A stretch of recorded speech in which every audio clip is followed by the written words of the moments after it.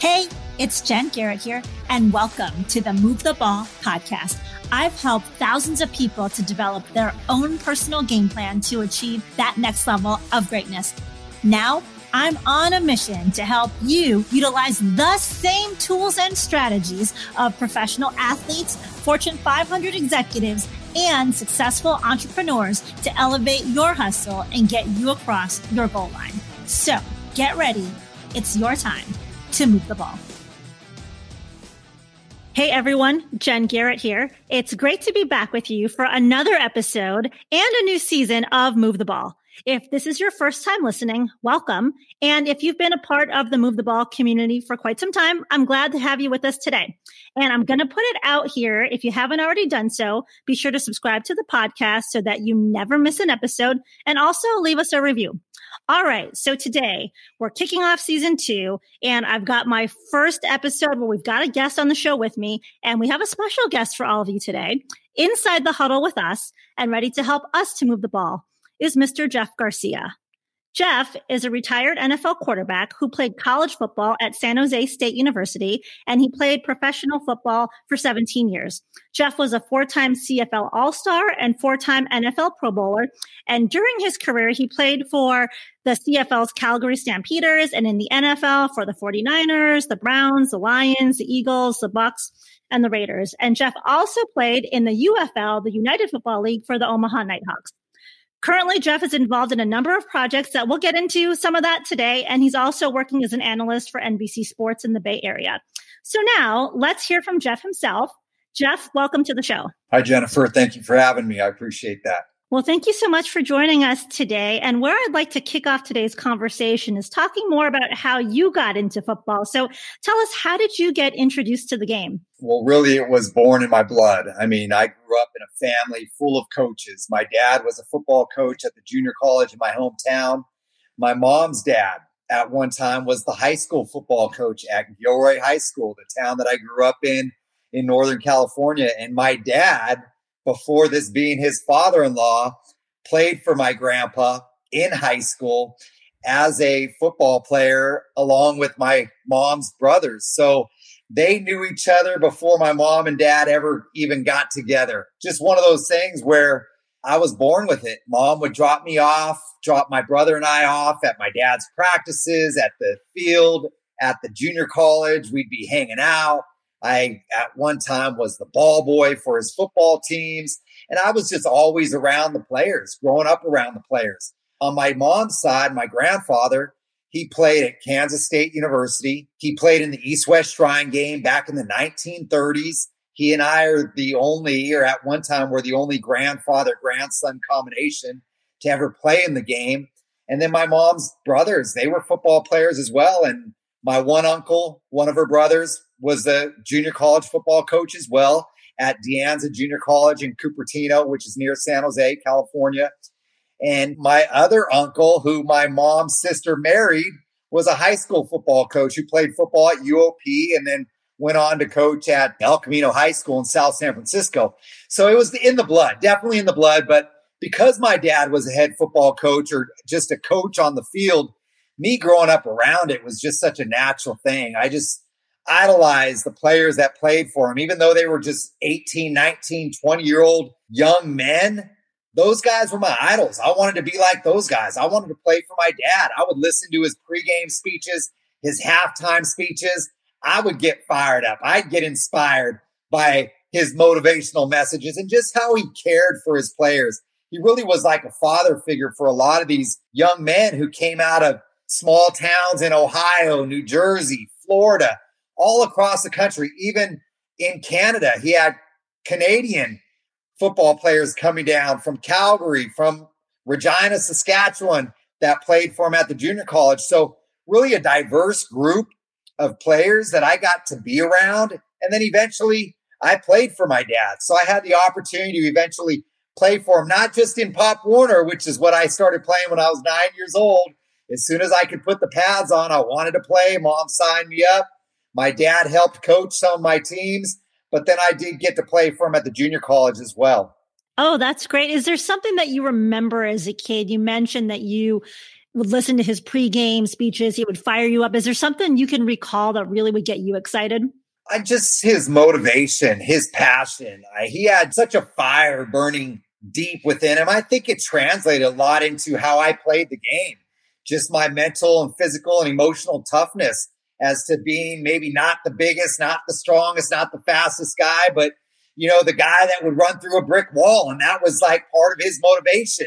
You got to run through a damn brick wall. You got to be so fired up, so intense. You don't want to be denied. And I think in a lot of ways, that's how I lived my life. I was not going to be denied. But I remember his first speech to me when I played the one season that I played for my dad. We were opening up the season with San Francisco City College, who at the time was a junior college powerhouse throughout the nation, oftentimes competing for national championships. We opened with them in a home game at our place, and the pregame speech, his emotion, his intensity, his just fire, his desire to bring out the best in us, not only through preparation in our practice, but emotionally bring us to another level. I remember just the hair on the back of my neck, just standing up, just getting chills, almost coming to tears, so emotional. I couldn't wait to get on the field and play for him. He just had that knack. He just had that ability to bring out the best in people. And it truly worked. You look at me and my journey through the football world, my football life, nothing came easy. Nothing was handed to me. I had to go out and earn every single step of the way. But I scratched and I clawed and I climbed and one hand in front of the other, one step at a time. And I did reach that top. I reached the pinnacle. And a lot had to do with that fire that burned within me that really was instilled in me at a young age, just watching my dad, watching him coach, understanding the game, obviously, mentally, being around it, watching when he would bring home the old projector and he'd put it on the white wall at my house, just like these white walls. He'd put it up, the screen up there, and we only had 2 channels living in the country, no cable, so there wasn't anything better to watch. I might as well watch some football with my dad.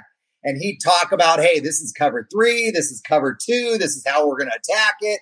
And just getting those kind of mental, just absorbing that all mentally at a young age and understanding the game of football really helped me. It helped me have an edge. Maybe when I wasn't as physically gifted as other guys, I was mentally gifted to understand the game, like a student of the game. And that's where I actually separated myself. And that's where, when my physical abilities really started to catch up with my mental awareness and how to grasp the game, that's when I really started to excel and really become something. Great. I love that. As I'm listening to you, I'm getting fired up. I remember those old projectors. I'm dating myself now, but that's amazing. You hit on some great points that I just wanted to touch on. You talked about your dad being able to bring energy and get people fired up. That's important in any leader, right? Not just on a football field, but whether you're in business or any activity you're doing, you want to have people that can get other folks fired up. And that's something that I talk about in my book. I have this acronym called MAD Pride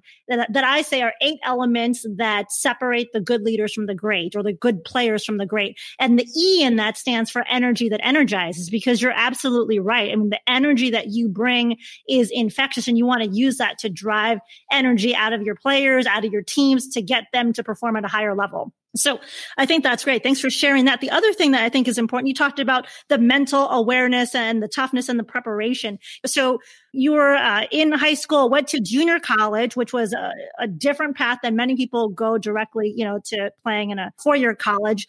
What was that like for you? Was your dad being a coach there part of your decision to going to play at junior college first? And then how did your awareness, your ability to be mentally prepared help you to progress, to do very well at San Jose State, and then also to go on to play professional football? Yes. I didn't have the natural path to the 4-year school. I didn't have a bunch of recruiters knocking on my door. I had a pretty good junior year in high school, to where my name started to be thrown out there. But I was also coming out during a time when the top quarterbacks in the state of California were a guy by the name of Todd Marinovich, who was the robo quarterback, so to speak. Another guy by the name of Brett Johnson. One went to USC, one went to UCLA. we were all the same year, the same age, but those were the guys getting the accolades. Southern California boys throwing the heck out of the football. I had a good junior year. My senior year, I broke my elbow. It was my non-throwing arm, but I had to miss half the season. And so coming out of that year, any sort of interest coming from recruiters basically was squashed. Again, I was only about 6 feet tall, 165 pounds soaking wet. I wasn't really hitting the measurables in that sort of way. And I kind of knew that, hey, my path was going to go through playing for my dad at the junior college, and then we'll see what happens after that. Well, my dad had a plan as well. And he thought, hey, if my boy's going to come play for me, this is what we're going to do. The first year I was out of high school, I didn't actually play that season. I did what you call gray shirt. I went to school part-time and I worked out with the team. So my clock didn't start. It was like a red shirt year, but my clock didn't start as far as counting the number of years that you can play at a Division I school. So he already had quarterbacks that he was dealing with. He didn't want to have a controversy. So I practiced with the team.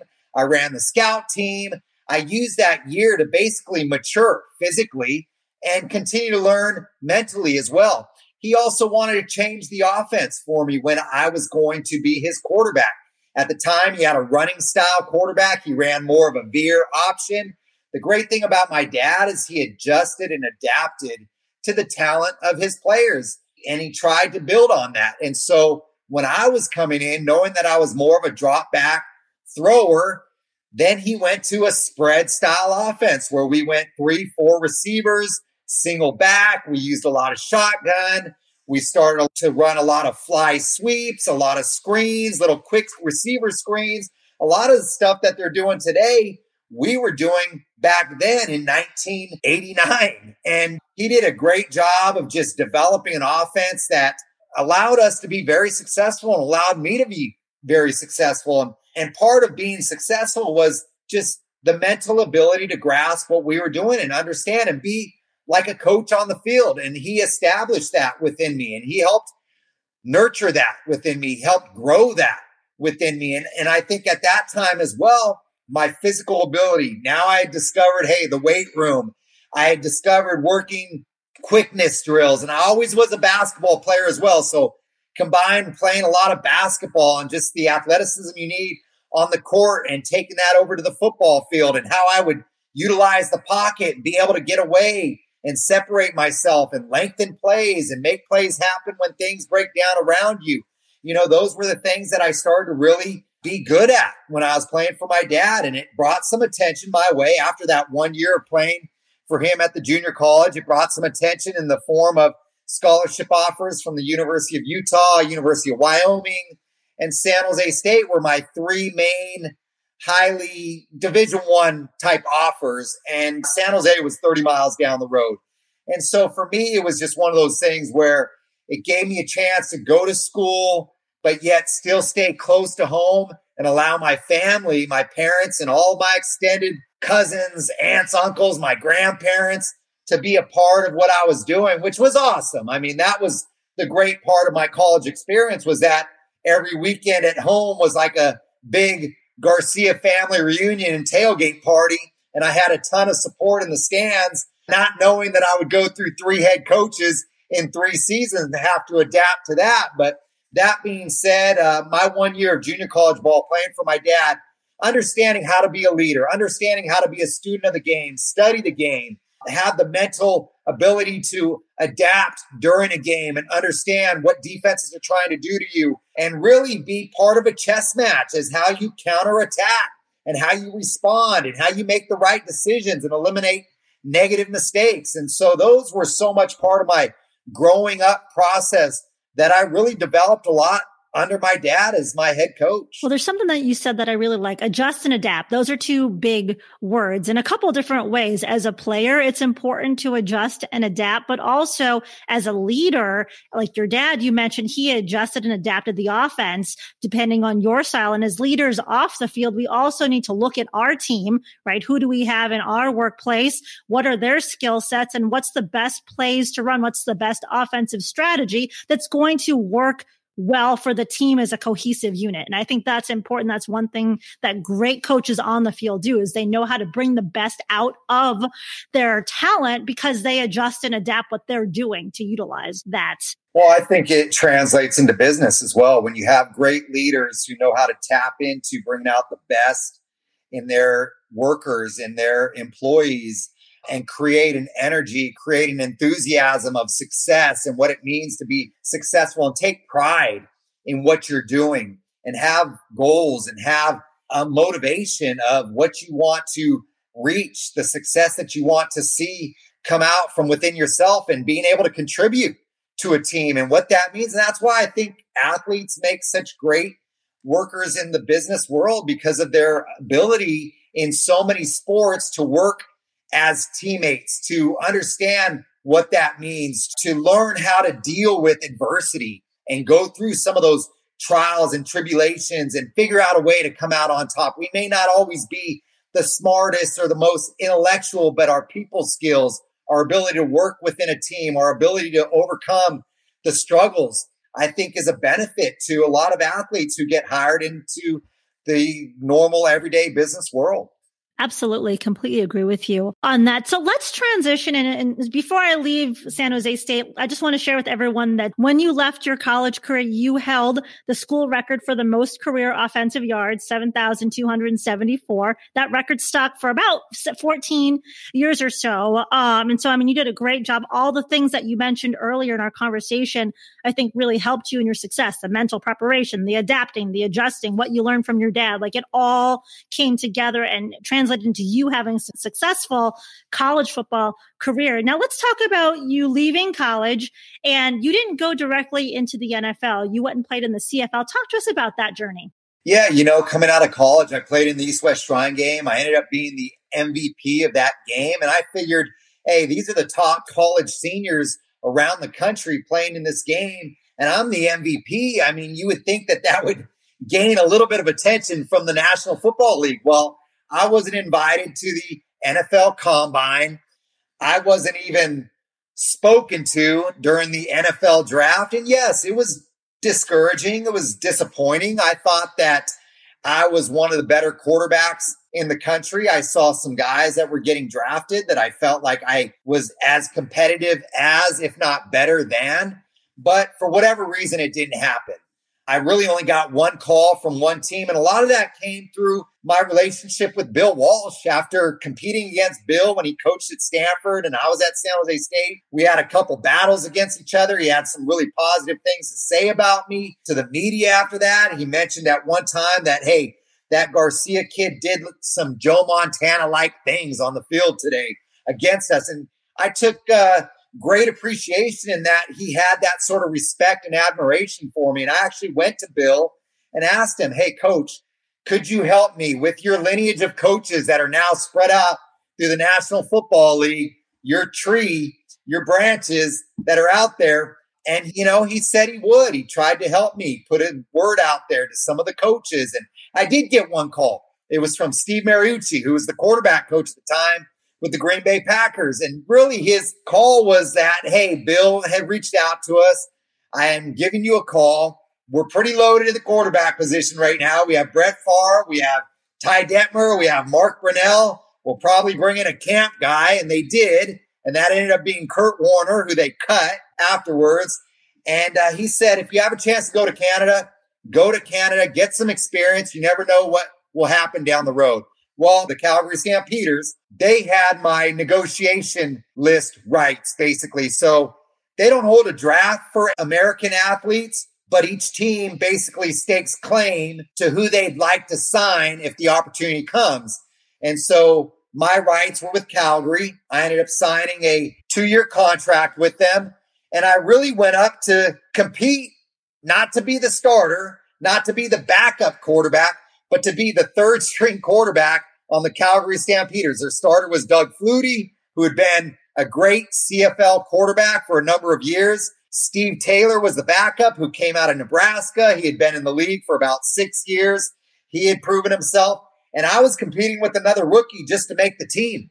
And really it came down to one opportunity in a preseason game We each were going to get one quarter in the first preseason game. There were only 2 preseason games. The rookies would get to play in one of them. I got the fourth quarter in one preseason game. I went into the game, 14-14 tie, fourth quarter. I led 2 scoring drives, threw 2 touchdown passes, went 6 for 8 passing. And after the game, it was really an argument between the offensive coordinator and the American scout. The American scout wanted the other quarterback. The offensive coordinator wanted me as the third guy on the roster, and the offensive coordinator ended up winning out. And so that's how I got my job with the Calgary Stampeders. I mean, I literally was a quarter away from probably starting a whole new career if I don't take advantage of that opportunity right then. And that led to some great years in Calgary. I ended up being the number 3 that year, really didn't sniff the field.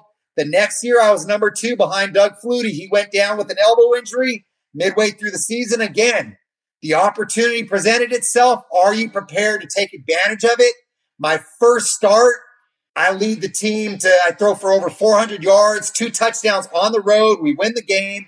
We come back home. My first start at home, I throw for over 500 yards, 6 touchdowns in the Edmonton Eskimo Labor Day Classic, which is the big game rivalry for the Stampeders and the Edmonton Eskimos on Labor Day up there in Calgary.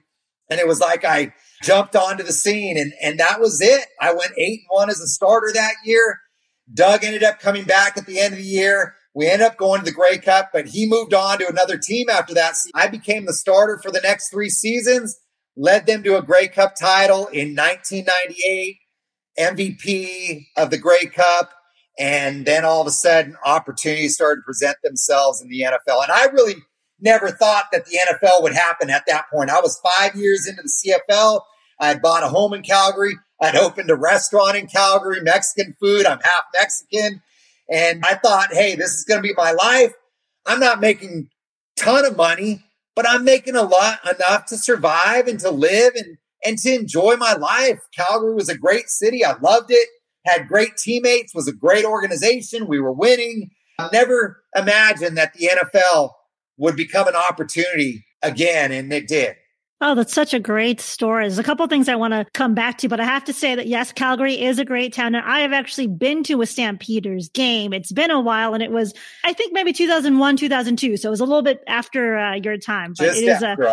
You just missed it. Is, I did, yes. But there's a couple of things I wanted to come back to. You talked about when the opportunity presents itself, are you going to be ready? And I think that's so important because off the field in life too, there are opportunities that present themselves when we're least expecting them to come. And you have to be ready to take those shots, to capitalize on those opportunities, because if you aren't, someone else will. Absolutely. I mean, it's all about preparation, mental and physical preparation, especially when it comes to sport. I think I remember Buster Douglas saying something along the lines when he was asked if it was a lucky punch that he hit Mike Tyson with. And he was like, luck is all about being prepared for the opportunity, and you create your own luck. And really, that's what it comes down to. I mean, yeah, you can say, hey, gosh, somebody's lucky because they have made it big or they had a great game. Well, you know what?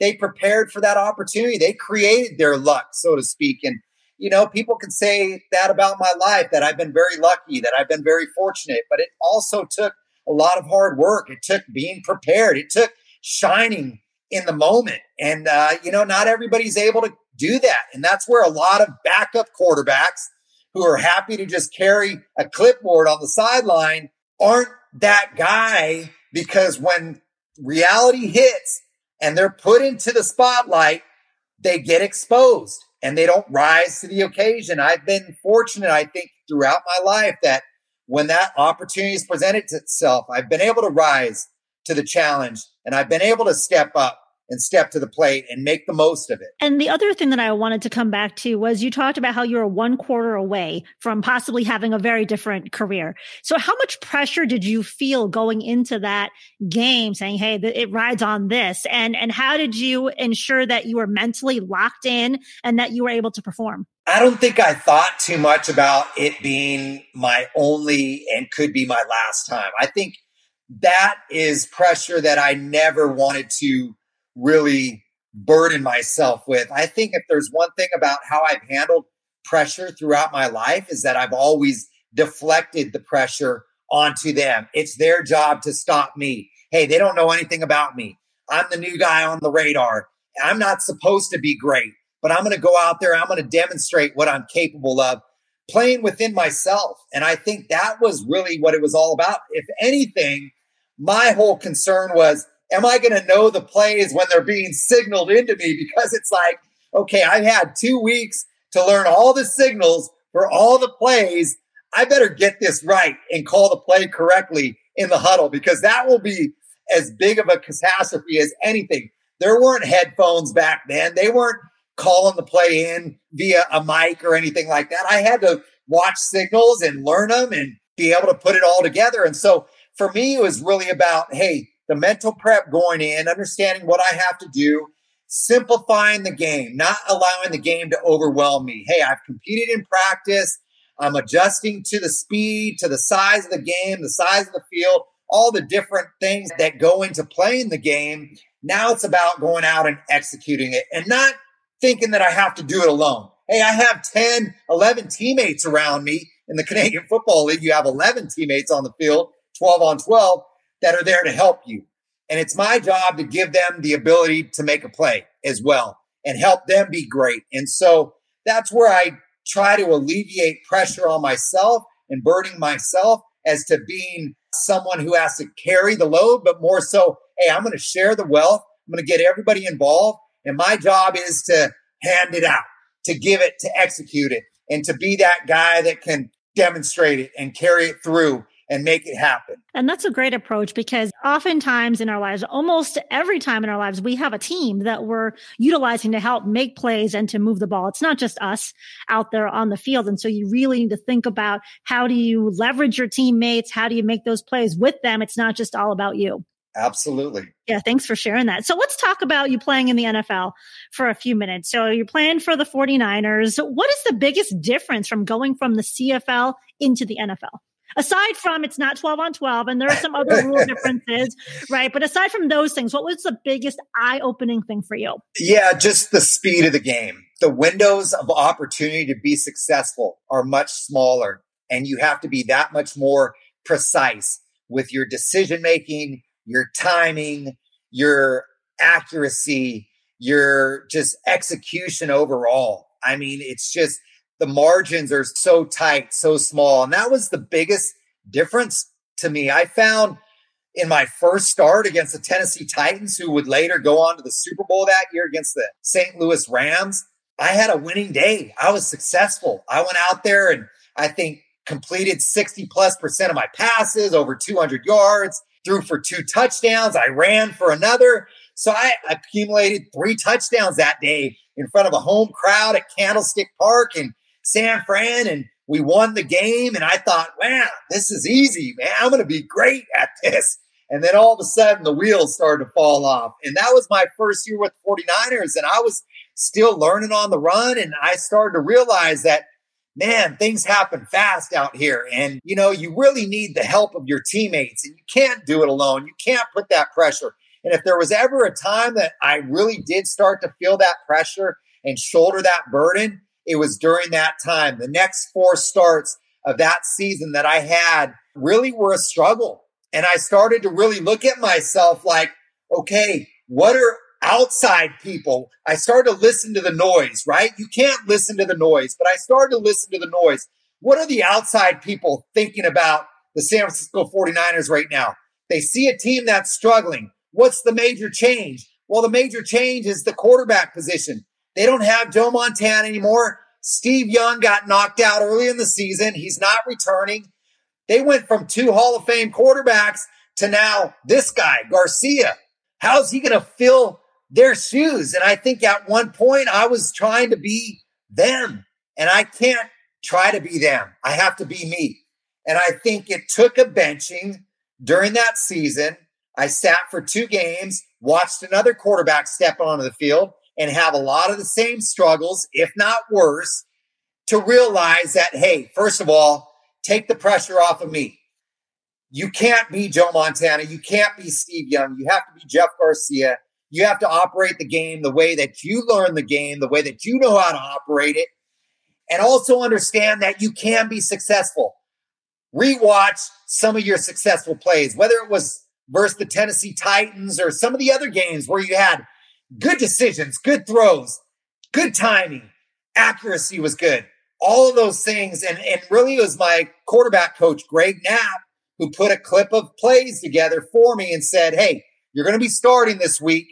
I want you to watch these 50 to 60 plays where you executed the play damn near to perfection to show yourself that you are capable of playing at this level, that the game is not too big for you.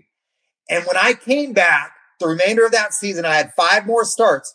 We didn't necessarily win any more games, but we were so much more productive. I was so much more productive. I went from my first 5 starts, 2 touchdowns, 9 interceptions, to 9 touchdowns, 2 interceptions in my last 5 starts, which led to my next season, which turned out to be a record-setting year for the 49ers and a Pro Bowl year for me. Still is the record for 4,200 plus passing yards in a season for the Niners that hasn't been broken since that 2000 season. So, things did turn around for me. I did adapt to the game. I learned how to execute and be faster, more precise, more decisive with my decision making. And that was a difference maker. And you bring up some great points. You talk about not trying to feel the pressure of stepping into someone's shoes who was great and being you. I think it's important that we focus on who are we, what are our strengths, and how can we continue to improve instead of trying to be like other people? Because we all have different skills, different talents, different things that make us unique, and we can perform at a high level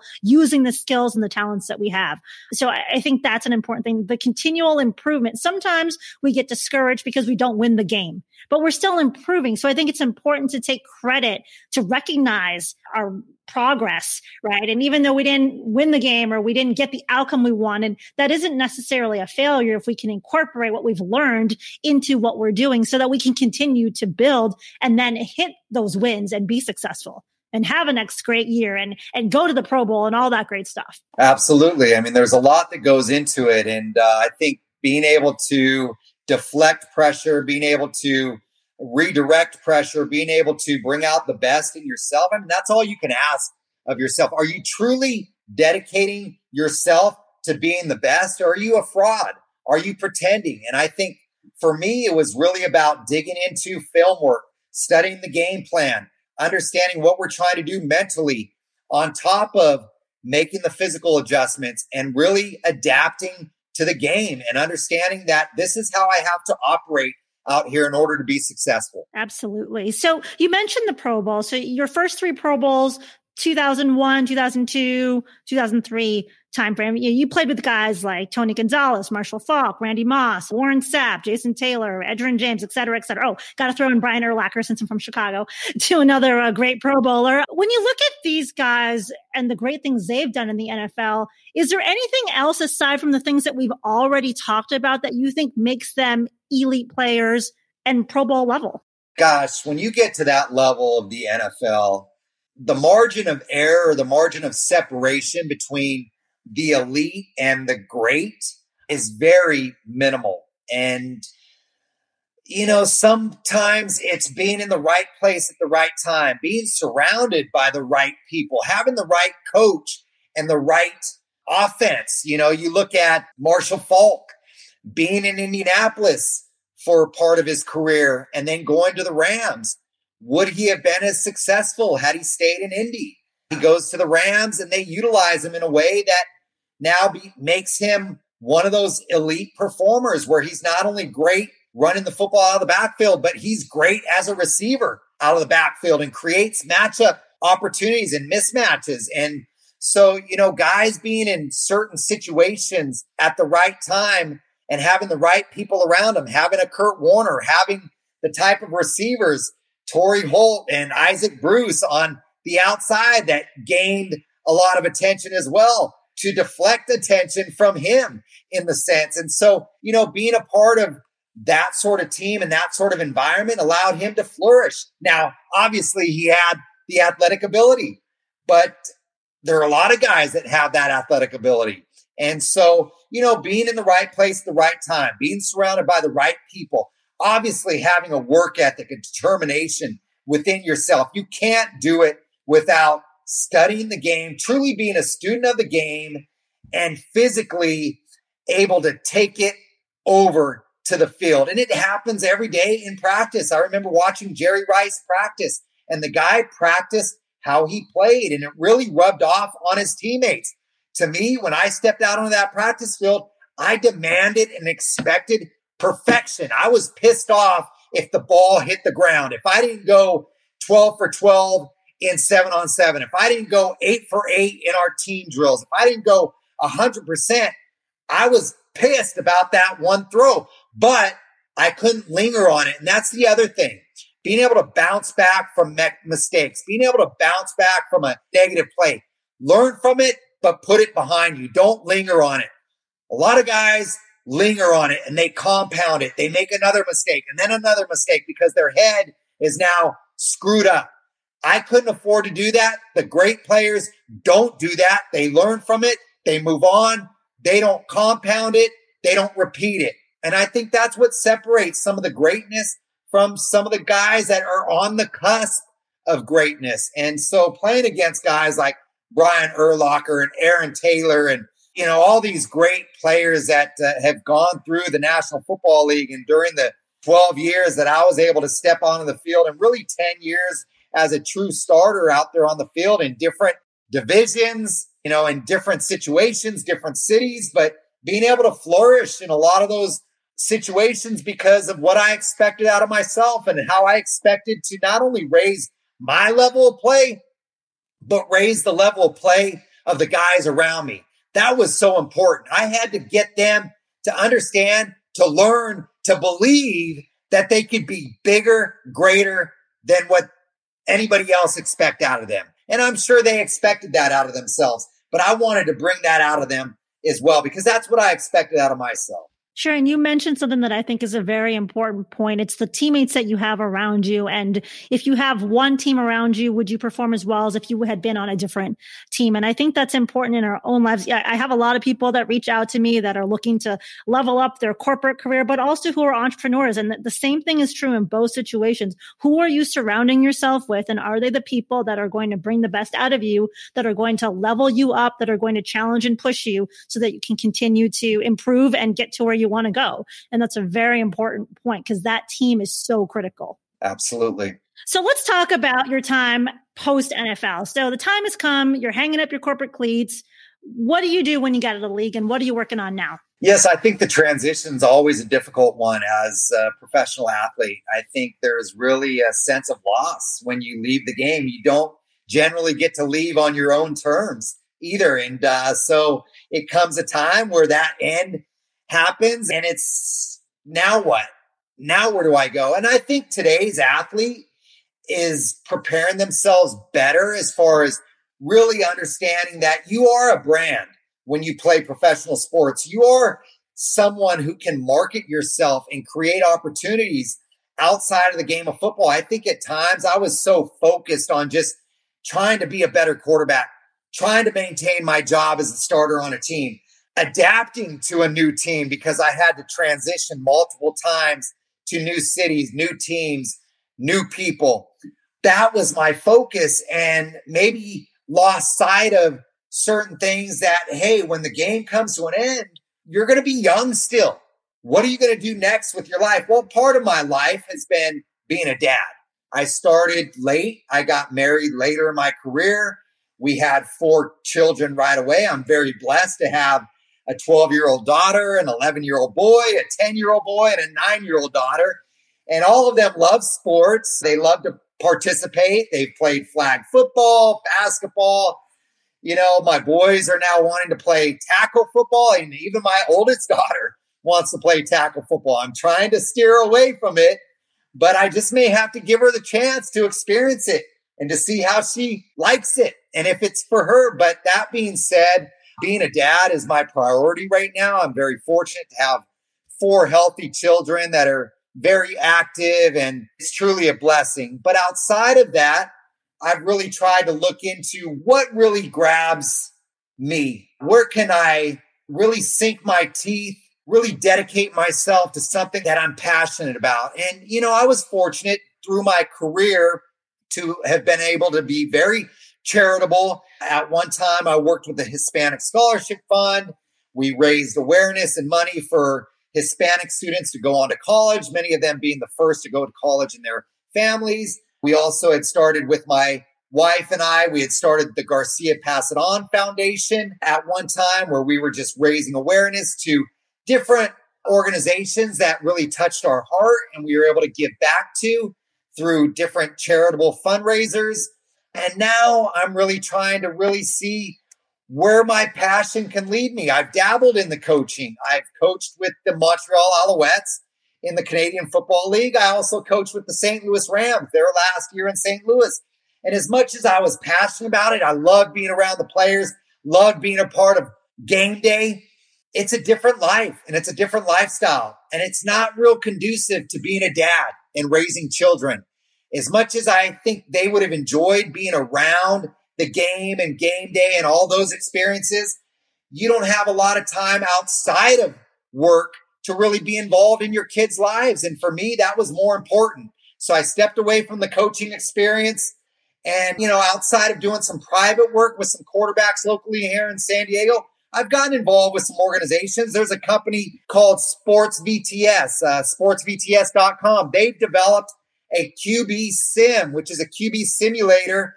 They basically through virtual reality of training quarterbacks. And it was developed by a man by the name of Ted Sundquist, who was the former general manager of the Denver Broncos at one time and a former Air Force guy. And this is where they developed it in Colorado Springs near the Air Force Academy. But much like a fighter pilot goes into a simulator where he can basically go through practice of air warfare, it's the same thing with the quarterback, putting him in a position to where through virtual reality, he can simulate doing all the things a quarterback would do. Take a snap, take a drop, read a defense, make a decision, make a throw, and cameras and all of these technical things are basically creating the experience, which is awesome. And this is starting to be utilized in colleges. I know UCLA has gotten one. I believe Alabama was going to get one to where they can train their young quarterbacks, especially during off season or especially when maybe their third, fourth, fifth young quarterbacks, their redshirt kids aren't getting reps on the field. So that's one thing that I've been involved in. Also, I've gotten involved with a company called Pharmanex. We do vitamins and minerals. So it's a health-based product. I'm very passionate about that.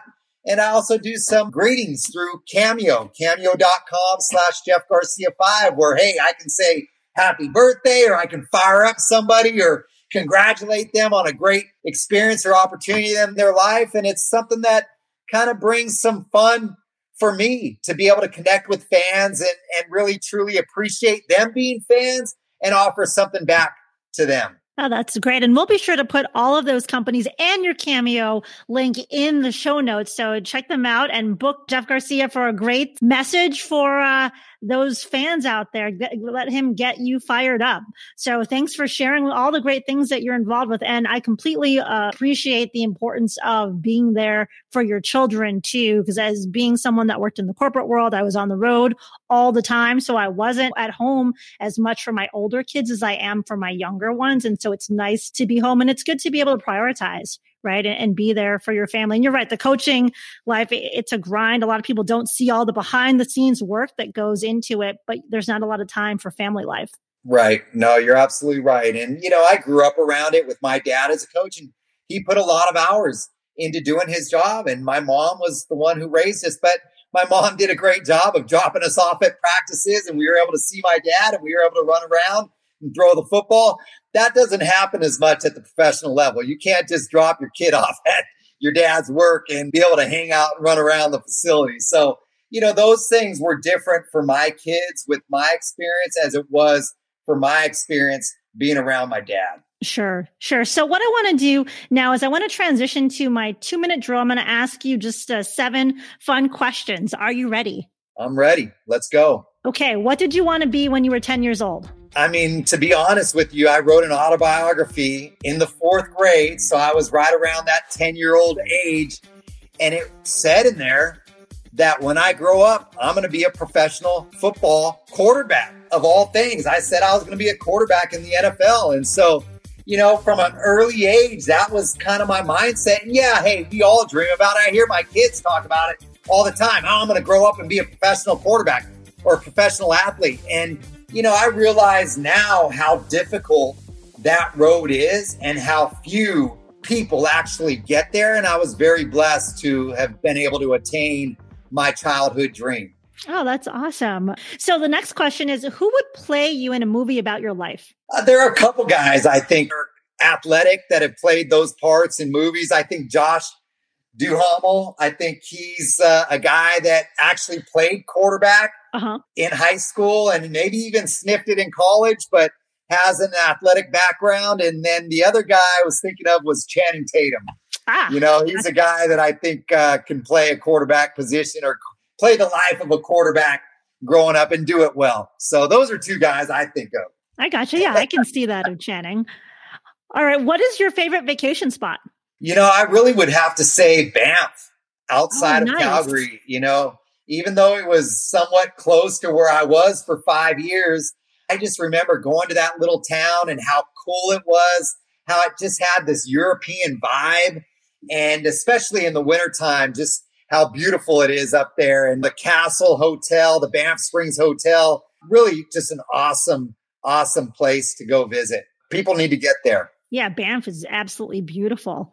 All right, my next question is, what's your favorite ice cream flavor? I probably have two. I probably lean more toward cookie dough right now because my kids like it as well. So I buy it for the house and I enjoy that. But I always grew up loving caramel and pralines and cream. So it had the caramel mixed in there with the chocolate and the vanilla. That was probably my go-to when I was growing up as a kid. Gotcha. All right. How about, what is a pet peeve of yours? Poor manners and rude people. That's definitely a pet peeve of mine. I think that being respectful is something that I've always tried to be. I don't care who I am or where I'm at. I want to respect people no matter who they are and what level they're at. And I think that's one thing in life that gives me a hard time or I just frown upon when I see people that are disrespectful or rude and have poor manners.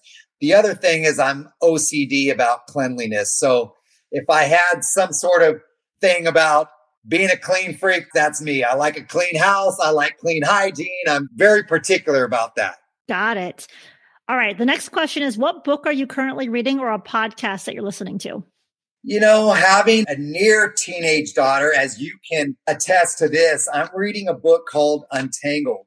And it's guiding teenage girls through the 7 transitions into adulthood. But it was introduced to me through my wife, who I'm not with anymore. We've separated, but we still co-parent and we still support each other and have a great co-parenting relationship. And it was recommended to her. She recommended to me. So both of us are engaged in that book right now as to how to deal with our 12-year-old daughter and understand that what she's going through is somewhat normal, and just trying to understand the different phases of life that she's venturing through and how she's trying to cope with her maturity and hitting certain points in her life and how it makes life somewhat difficult or how she adapts and adjusts to it. And so I want to be able to understand that the best I can as a dad. So that's a book that I'm trying to learn from right now. Oh, that's awesome. And as you know, I have 4 daughters. And so it's, daughters can be tough. I often tell people it would have been easier to have 4 boys and, played football and stuff. But, so good for you for reading that book. Okay. My last question in this drill is, you're hosting a dinner party and you can invite 3 famous people. Who would you pick and why? These 3 people are not living, but so instrumental in not only America and the world. With Martin Luther King, that would be definitely one guy that I would love to be able to pick his brain, to hear about his experiences and just the struggles and the eyes that he opened up as far as our country is concerned. The other guy is Bill Walsh. I would like to just thank Bill for giving me the opportunity really with the San Francisco 49ers and believing in me, and also tap into his knowledge as a leader, as a coach, being so instrumental in the West Coast system and the success that he had in building the talent and teaching that talent how to operate together as a team and to be the best as a team. He would be definitely another guy. And the other guy would be Jim Thorpe, one of the greatest athletes to ever walk the earth, to be a Native American, to have known the struggles that he went through just to be recognized, the sports that he mastered and competed in at such a high level, just the phenomenal athlete that he was. That would be an interesting conversation as well. Oh, yeah, absolutely. Well, as we wrap up today's show, share with us, where can people follow you, and also any last thoughts that you might have for our listeners? Yeah, you can find me on Twitter at Jeff Garcia, JGFA. And you can find me on Instagram at Jeff Garcia QB5. Definitely follow me there and just continue to be your best. I think the main thing for me is to continue to put goals down, to really look at those goals and highlight what I can attain in my life, and to truly be passionate and driven. Understand that each day is going to be a new day for you.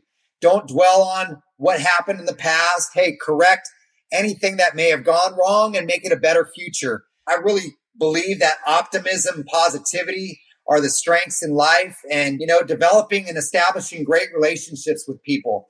Go out and don't ever doubt yourself. Don't ever let anybody tell you that you can't be what you want to be in life. I'm living proof of it. I've gone through the adversity of different challenges throughout my life, losing a brother and sister at an early age, having those family crises growing up, and still being able to find a way to reach to the top. And I think every day is a chance to climb the mountain. Hey, put your backpack on, grab your water bottle, climb that mountain, reach the top. Oh, I love that. Thank you for sharing that. And thank you so much for being on today's show. It's been a true pleasure, Jeff. Oh, absolutely. Thank you for having me. And thank you to everyone for listening. And we will talk to you next time. Until then, make sure that you suit up, you show up, and you move the ball. Thank you for listening to Move the Ball. To see more about what I'm up to and how I can help you to move the ball, check out my website at www.getinsidethehuddle.com. Make sure you subscribe to the podcast so that you never miss an episode, and also join the Move the Ball Facebook group for even more content and to be a part of the Move the Ball movement.